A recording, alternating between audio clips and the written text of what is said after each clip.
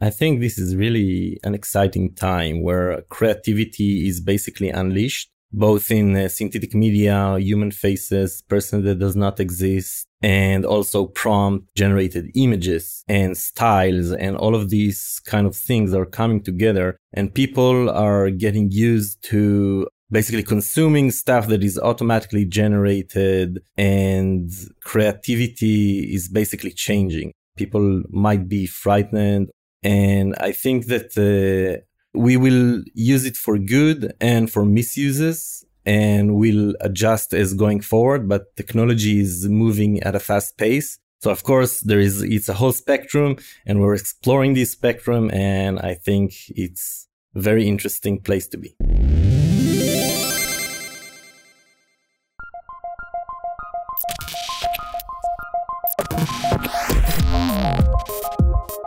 Welcome to Practical AI, a weekly podcast making artificial intelligence practical, productive, and accessible to everyone. Subscribe now if you haven't already. Head to practicalai.fm for all the ways.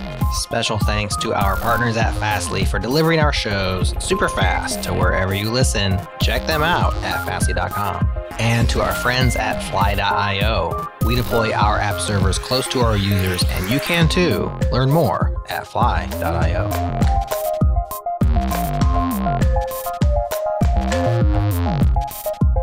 Well, welcome everyone to another episode of Practical AI. This is Daniel Whitenack. I'm a data scientist with SIL International, and I'm joined as always by my co-host, Chris Benson, who is a tech strategist at Lockheed Martin. How you doing, Chris? I am doing okay, although I have to confess, this a few days ago, I took a fall while rollerblading, and so I'm on hydrocodone for the pain on that. And wow. so I could say absolutely anything. I'm really interested in this conversation even more now. One thing I'll finish by saying is I discovered that when it comes to rollerblading, I am a deep fake. I am not a talented rollerblader. I'll leave it at that. Yeah, well, speaking of those deep fakes, we're going to dive into much deeper conversation around this topic that we've mentioned. So, Chris, we've talked about deep fakes a few different times. I think it's come up. I think the wider, even non-AI people are aware of this technology and some of the things that have been created. But today we're really privileged to have with us Lior Hakim with us from Hour One, who is the CTO at Hour One. And he's going to be talking to us all about this technology and what they're doing with it. Welcome, Lior. Thank you. Thank you for having me. It's a pleasure. And we can dive right in and speak about AI and deepfakes at large and what we are doing. Yeah, for sure. Maybe just starting with that, like when someone asks you, what is a deep fake? You mentioned in a conversation, what is your explanation of what a deep fake is? Yeah, so basically what we're trying to do is virtual human, and to humanize the connection and how we communicate with machines, basically. Because today we are very used to text, pages, and then frozen video. And that is changing, and interactions with machines is actually in the future will be different than what we experience now. And deepfakes or other technologies, synthetic media or other names that are named like this, is basically some bridge point of how we interact or ingest information and communicate with machines. So I think that's exciting. Yeah, and I guess some people are probably aware of things maybe they've seen on the internet where, you know, I think there have been ones with like Elon Musk or other people where people have created a video of Elon Musk saying something, but it's a synthesized video. And I know that that's maybe something that comes to my mind when I think of deep fakes. Like I was saying, there's many people even outside of the AI community that understand that AI is able to create these very powerful and compelling videos, whether they're for misinformation or for good purposes. AI is sort of starting to impact people's like content that they're viewing on social media or wherever. How have you seen that develop? And from your perspective, how do you see the trend and how AI is influencing like the creative side of what people are doing with video and other things? I think this is really an exciting time where creativity is basically unleashed, both in synthetic media, human faces, person that does not exist, and also prompt generated images and styles, and all of these kind of things are coming together, and people are getting used to basically consuming stuff that is automatically generated, and creativity is basically changing. I think that there are, of course, with every technology that comes about and people might be frightened or not used to yet to these types of things. And I think that we will use it for good and for misuses, and we'll adjust as going forward. But technology is moving at a fast pace. And later on, we will talk about, of course, what we are doing. But I think that a general thing to consider is maybe personas in the context of deepfakes. So we have those personas. I don't fully subscribe to the notion of a fake and real, because I think me in real life and me in social media and other stuff like that might be different. I might present different things. So I think it's a whole spectrum of uses and misuses. And definitely some things can be unusual.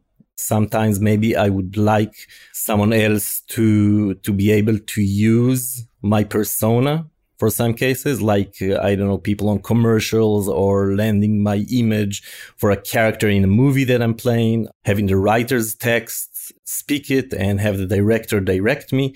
And then in other cases, I might be more frightened if something that I didn't meant to happen.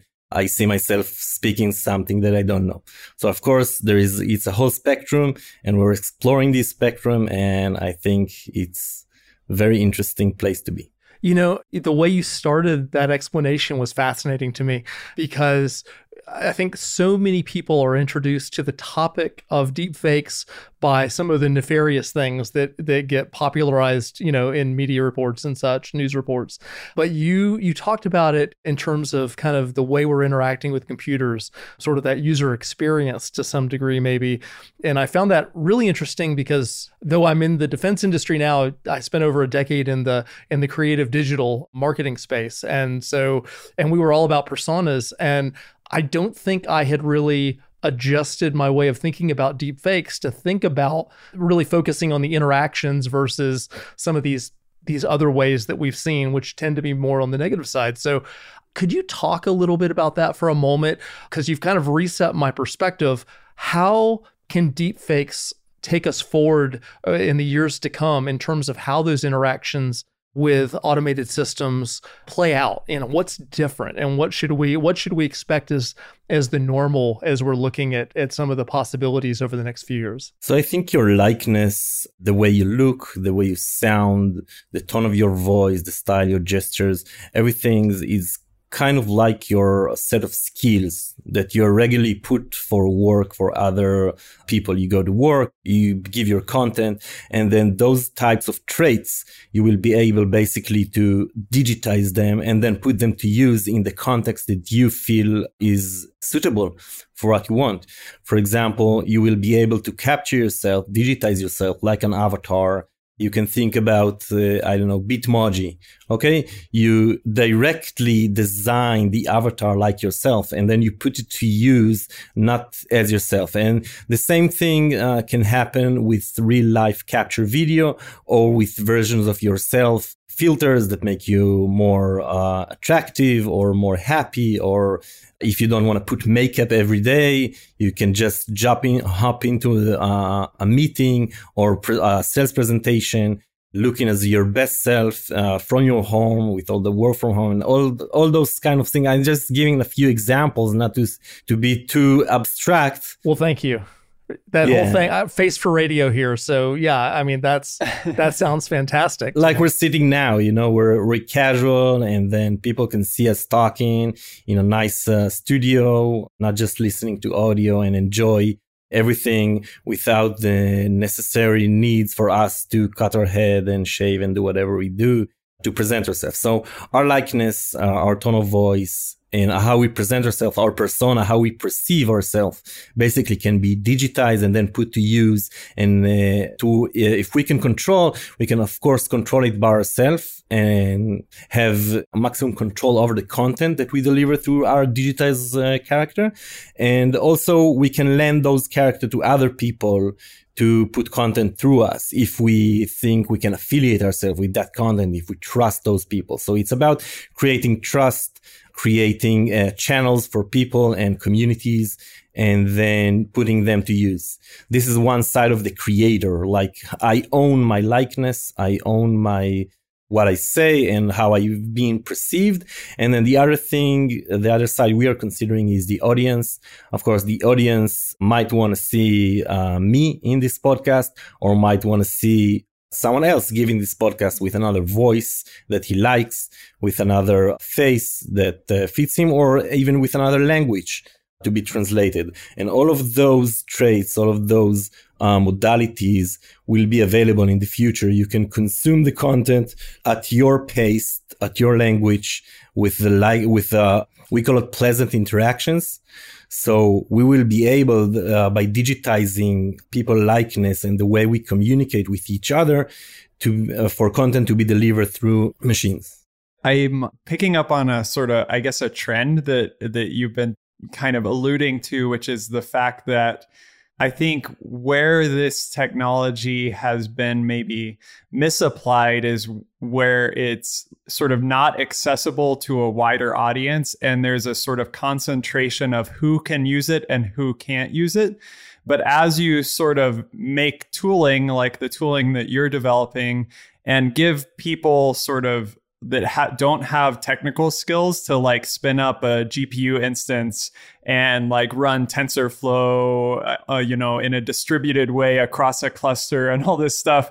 Like, as soon as you give like a kind of wider audience the ability to create with these tools, they sort of create their own persona and they have control over that. But if they're not able to like access that technology, then there's an imbalance of like who can use it and who can't, which kind of might produce some misusage. Because I'm thinking even of like audiobooks. It's like maybe this predates like the deep fake scenario, but like for a long time with audiobooks or with like things I was listening to on my phone, I could switch a voice potentially, like, oh, I want to hear, or like Google Maps is a good example of this, right? Like I can change the voice that's going to talk to me from Google Maps, and that's like a preference thing on my end, right? Now, I'm sure that there's some complicated technology behind it, but the control decision on like what is pleasant to me, like you were saying, is being made by me and maybe not by someone else. So how do you view the kind of, I guess, the shift between, what changes when the technology gets out of the hands of maybe people like are talking here that maybe know how to spin up a notebook and train a model, and those that have no tech skills, but the technology is appealing to them and on the creative side? What changes when we get this into the hands of that kind of audience? I think it's incredible shift in creativity, in the ability of people to communicate their ideas and basically to manifest what they know, what they think, either through text, through prompt, with reference images, everything that's happening. And I think it's something that is happening with our industry, with the state of the tech, not only with synthetic media and virtual humans, but also with image generation and prompt invoked image generation. I think everything is very restricted now because the owners of technology is they know that there is risk and they're a little bit afraid of what might happen and they don't know. So it's growing and it's opening the community. I think, of course, I can't avoid stable diffusion and everything that's happening there. I think it's super interesting that it's going to be open. And I think in the end, what you said about the ebooks is super interesting, that people can listen to. I think we're coming from the angle that not only you can choose the voice, but you can also subscribe to have your voice read whatever books you want or willing to read. And then Chris might listen to those books in your audio, and you might be rewarded in some way for this. So this whole marketplace of skills and traits that we have is basically, I think, one of the things that is being built. And I think generally that technology is adapting, and we find good uses and misuses. As I said before, I think the same we're experiencing with social media, with groups, moderation and stuff like this. So it's gradually expanding into our culture, changing, enriching our culture. And I think the future will be exciting.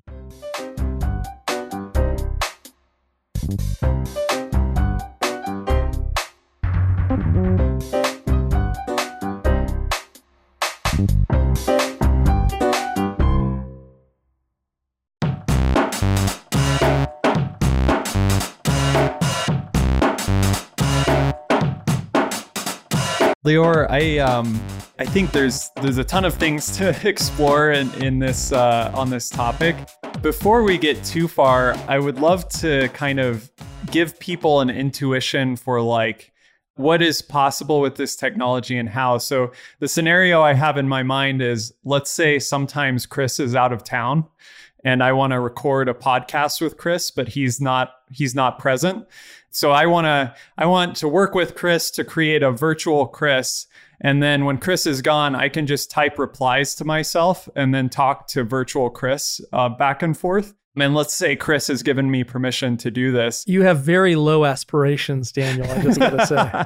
Could you explain, Lior, like what technology enables that? Like how would, like from a technical side, what's needed to be put into place in order to materialize that scenario? Yes, so we have written language, which is very easy, and we have an easy way of inputting language into the machines, basically. And then we can take them and transform them into voice. With capturing the voice, there is voice cloning. A lot of stuff is happening in this field. There are many companies, great companies, and other open source projects making this happen. With a few voice samples, we can have a text-to-speech engine, which basically creates the audio of Chris in that scenario. And then with other systems, we basically can take the audio in whatever language that was generated by the text-to-speech and create this speech basically to the image of Chris speaking it in real time if we are a vlog. And basically we can create, and the field is developing, but we can create types of looks for Chris. We can create more emotions or sentiment in his speech. And it's really, I see it as like we are in the early days, but basically on our platform and platform like ours, people can just jump in, write the text, choose characters, choose voices, choose languages, hit the create button. And then, as you said, invoke a few GPUs in the cloud. And within minutes, if not seconds, you get a video or a stream of that actual experience happening. And I think it's amazing. And for the audience, so we can see each other, even though you're only hearing the audio, and he saw the look on my face. So the question I was wanting to ask was like, I love the picture you're painting of what's possible going forward. To get there, there's kind of, going back to kind of the ideas of trust and authenticity and stuff to get people to see the positive on that, because it's very easy to see the scary sides of, kind of that creativity, I think, in most people's minds, because that's been their first exposure to the field. But you've shown us that we can really take advantage of creativity and kind of optimizing situations. So how do you bring people along on that so that they understand that it's something worth engaging in? And I'll give you a brief analogy that's not directly in this field, but it's kind of close. Like the field that I'm in now, I know that we are moving into an age where automation can fly airplanes much better and much safer, and Daniel and I were just talking about this in our last episode, than human pilots will be able to. And I say that as a human pilot also. But getting people to trust their lives quite literally into that, and in the context of deepfakes, to trust that they can take that step and be part of that creative process, enrich their lives, and see all the benefits. It seems like that will be a challenge to kind of bring people fully along the path in a broad sense, not just specific use cases, but in a broader thing. Any thoughts on how we navigate that kind of culturally and, as humans together? What we are trying to do is create positive use cases and just let people see the positive uses of such things. And actually, in our company, we see a lot of people that wants to become characters and have their own character. And we communicate in work with our own characters, with one another, sending, Slack messages or videos and stuff like that, and having ourselves on the platform and be able to create that. And aside from that, we have a lot of people asking, when can I be my characters? Those are early adopters. And I think as things play out and those use cases are out there and people see other people appear in content and they see it's safe and it's put to good use and are being rewarded for that, I think the general positivity is something that is built gradually, and the trust is built gradually. And I think it's a good start that we've seen the misuses before, so we know what to watch out for. And going forward, we can start to see better and better uses of the technology.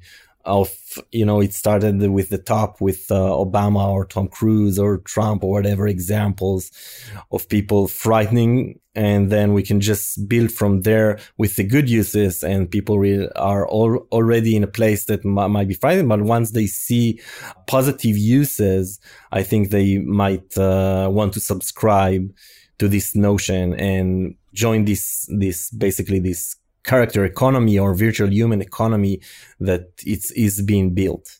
I like the idea of thinking about this like an economy. I was thinking in my own scenario, like I've recorded videos for different like trainings and such around like AI and technical subjects in the past, which I love doing, but it is a lot of work to like get into an environment with the right lighting and arrange a person to record it and then produce the video and all of that stuff. And so there's been a lot of times where like I'll create what I think is a cool tutorial or something like that, but I'm sitting in an airport somewhere or like, just on my laptop. I can't record a nice video for that in an engaging way for an audience. But if I had this sort of virtual version of myself, I could see myself, typing out text associated with that tutorial and pairing, an engaging video with a screencast or something, which is much easier to produce, right, on my laptop and in airport. But then I was also thinking, you kind of brought up the idea of the economy, and it does seem like there is an incentive potentially for creators to do this because, well, what if I then had a group of people that like there was sort of a brand around the content that I was creating, but there were other people that had great tutorials and they wanted to maybe submit them to my trainings and put my face in front of it. And I liked their content, so I was getting more good content, right? But maybe I incentivized them financially for part of like the trainings that people subscribe to on my platform or whatever it is, right? And so there's like this flow of this nice kind of exchange of value between the two, as long as like I appreciate the content that they're doing and they understand that their face is not going to be on it, but maybe they're recognized in some way, right?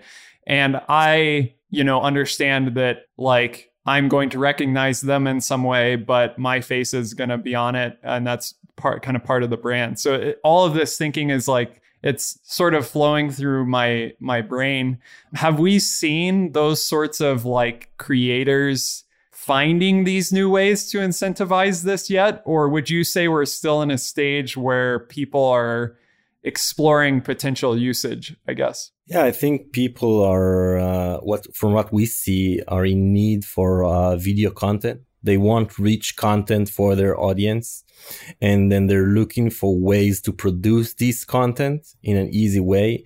And I think a lot of people don't know about this technology, or that it's even possible, like just typing in your text, your narrative, building up the scenes. Like basically they know they can make a PowerPoint, but they don't know they can make a rich video with a character in an environment. Just click a button and have a video play and put it there, embed it, share it, upload it, whatever.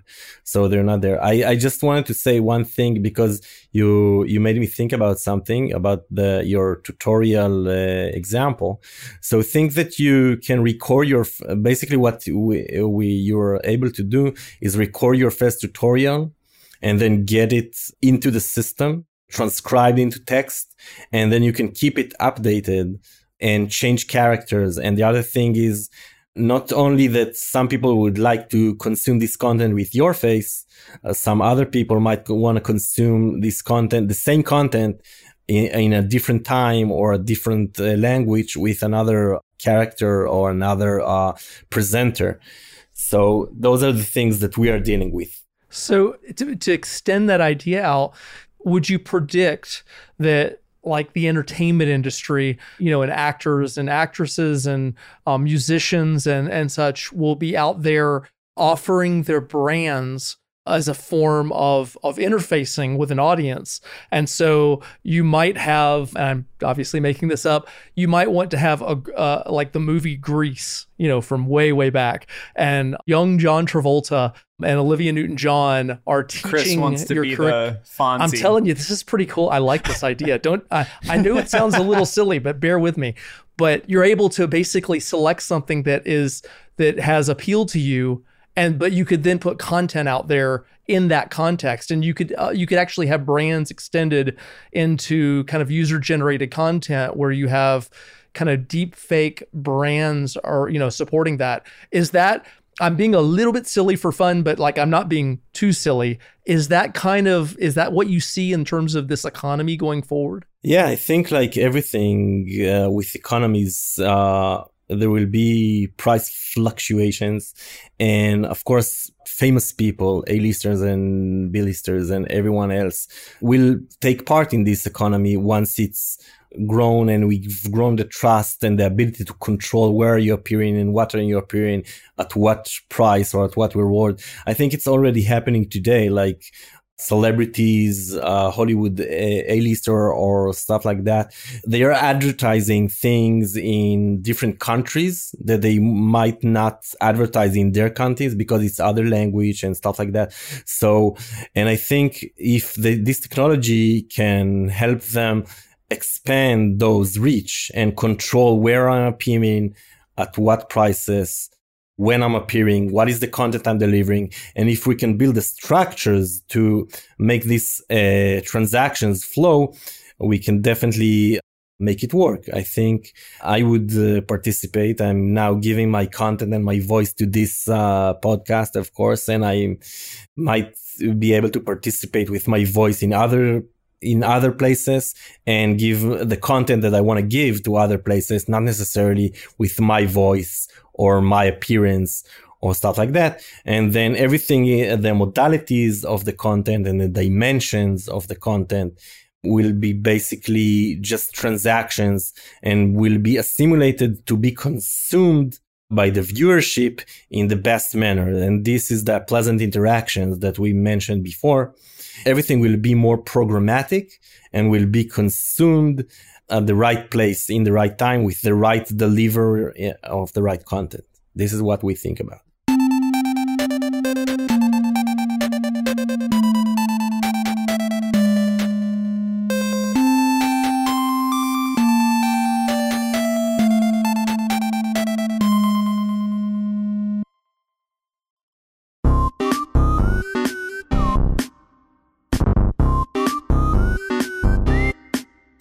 So Lior, we've talked a lot about the sort of technology in general. Like we've talked a lot about text, sort of natural language processing on the podcast.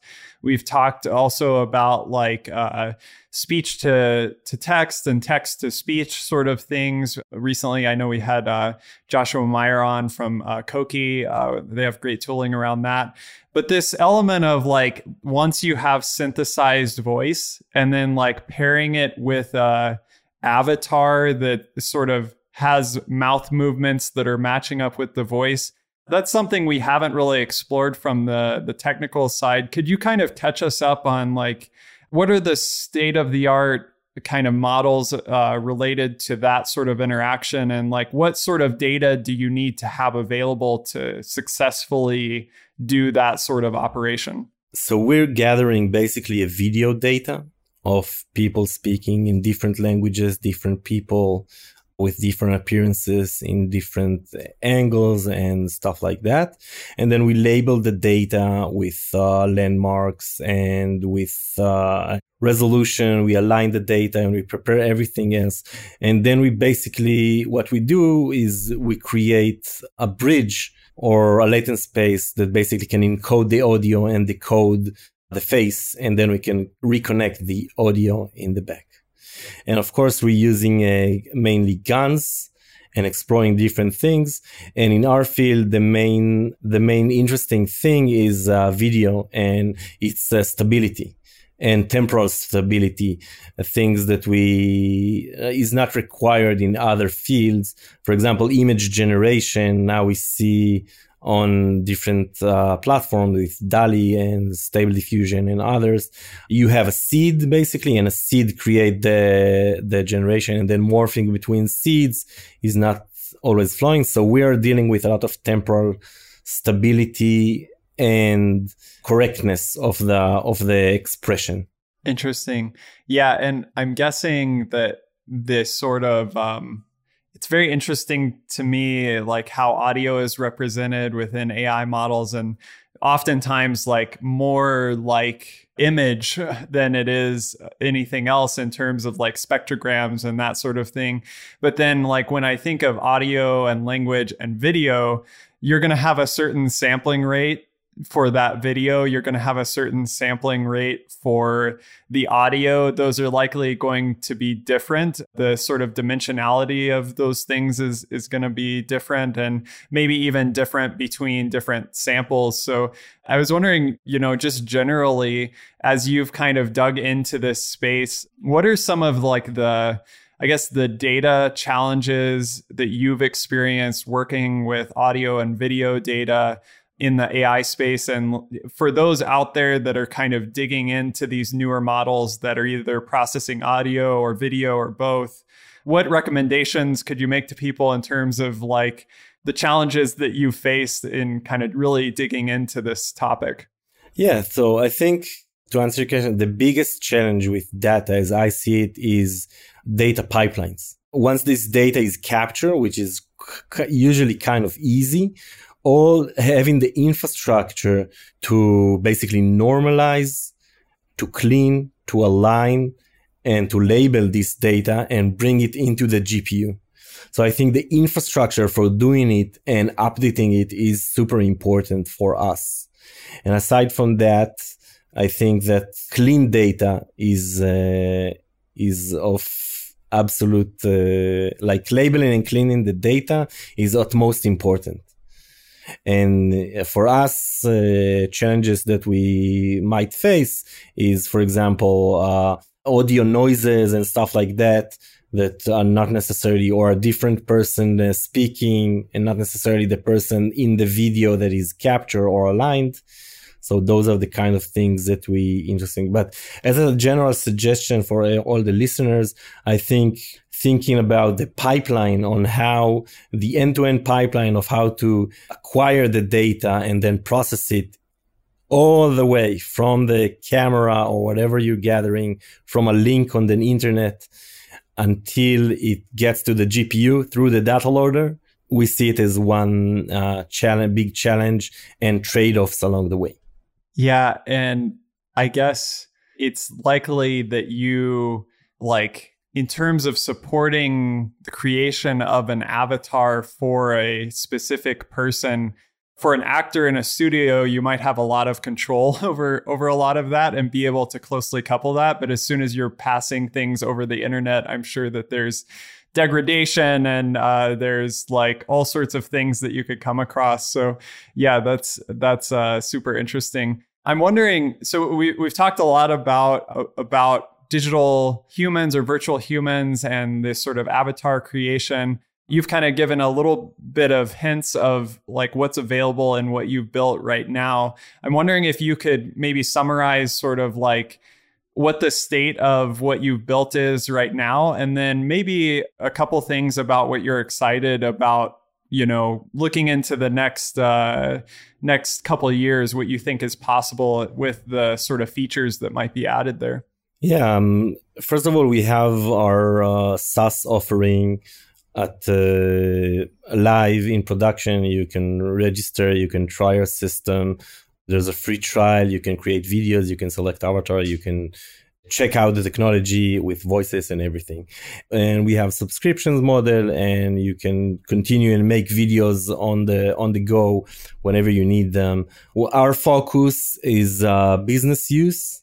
We really think the world of work is a huge opportunity to create trust. And we believe that future generations are used to consume social media or social video and such, and are expecting the world of work to change from text to be more rich and more engaging and more pleasant and interactive. And this is where we're going. This is where we're building. You can definitely sign up and check us out. And can you repeat the second part of the question?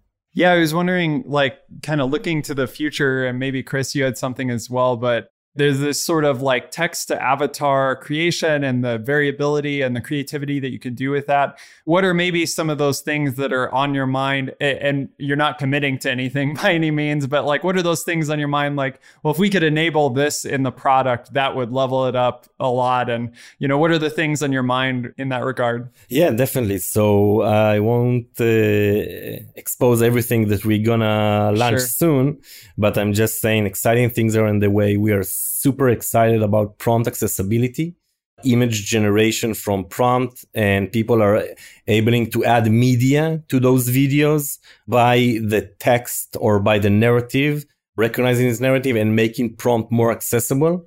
And prompt engineering, which is a big thing now in the industry of how you create the imagery that accompanies your narrative and create a compelling video in a rich environment.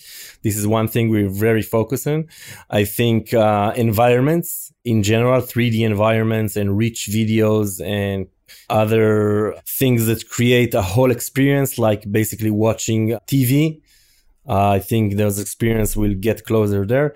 And we're super excited about more geeky stuff, which is like inversion. If you're familiar with that, that's embedding, referencing words into the prompt and then using those objects, or basically translating your likeness to another domain. For example, someone that looks like me just with hair. You're not seeing me on the podcast, but I'm bald. So all those kind of things and ability to change something that looks like you, but have some of your traits. Yep, sorry. Someone who looks like me who is able to rollerblade successfully and well.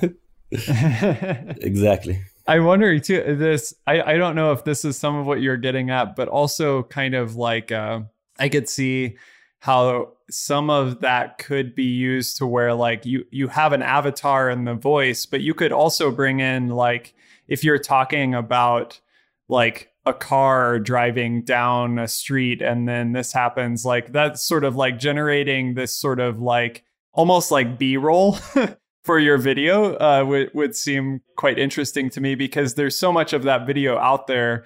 And so in the same way that a lot of this text to image stuff is happening, it seems like you could generate some really compelling kind of transition shots or whatever that might be. I'm wondering, as we sort of get closer to the end here, one of the questions that our listeners might ask is, from an expert in the field who's working in this every day, as you mentioned, this technology is only going to get more compelling, like TV quality, very, high resolution, very compelling, as some would write in the language space, like very coherent output.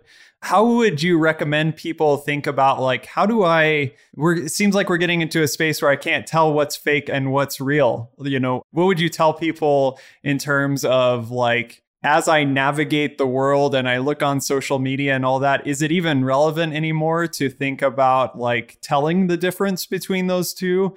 Or how would you recommend people kind of think about that certain aspect of kind of the cultural shift in this that this technology is causing?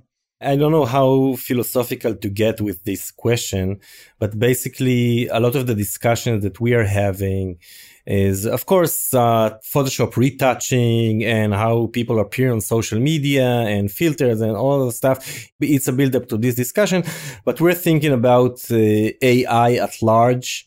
And we like to think about not like, what are we teaching AI and what is it learning? And we think about what AI is teaching us in some sense.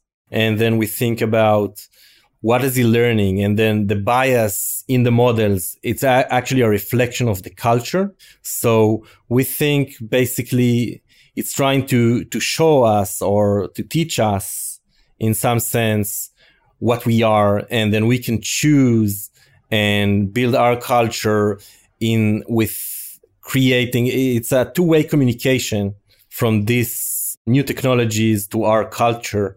And I think it will definitely be exciting. And as a culture, we will decide where we moderate it in some sense. Yeah, that's really, really good input. I think this is one of those conversations where, like, the possibilities seem many, and there's definitely going to be some things that, like you say, like, cultures, governments, societies will have to wrestle with. But I think on the whole, like, I'm very excited to dive into some of these things. I'm really excited to jump over and create a few videos. I want to share a couple things in my own Slack channel and see what people's response is, and if they recognize that this is a generated video. But I really appreciate you taking time, Lior, to join us. It's been an awesome conversation, and looking forward to the amazing things that Hour One is coming out with, and hope to stay in contact and have you back on the show, both in real life or as a virtual human, however you prefer. Thank you for having me. It's been a pleasure talking to you guys.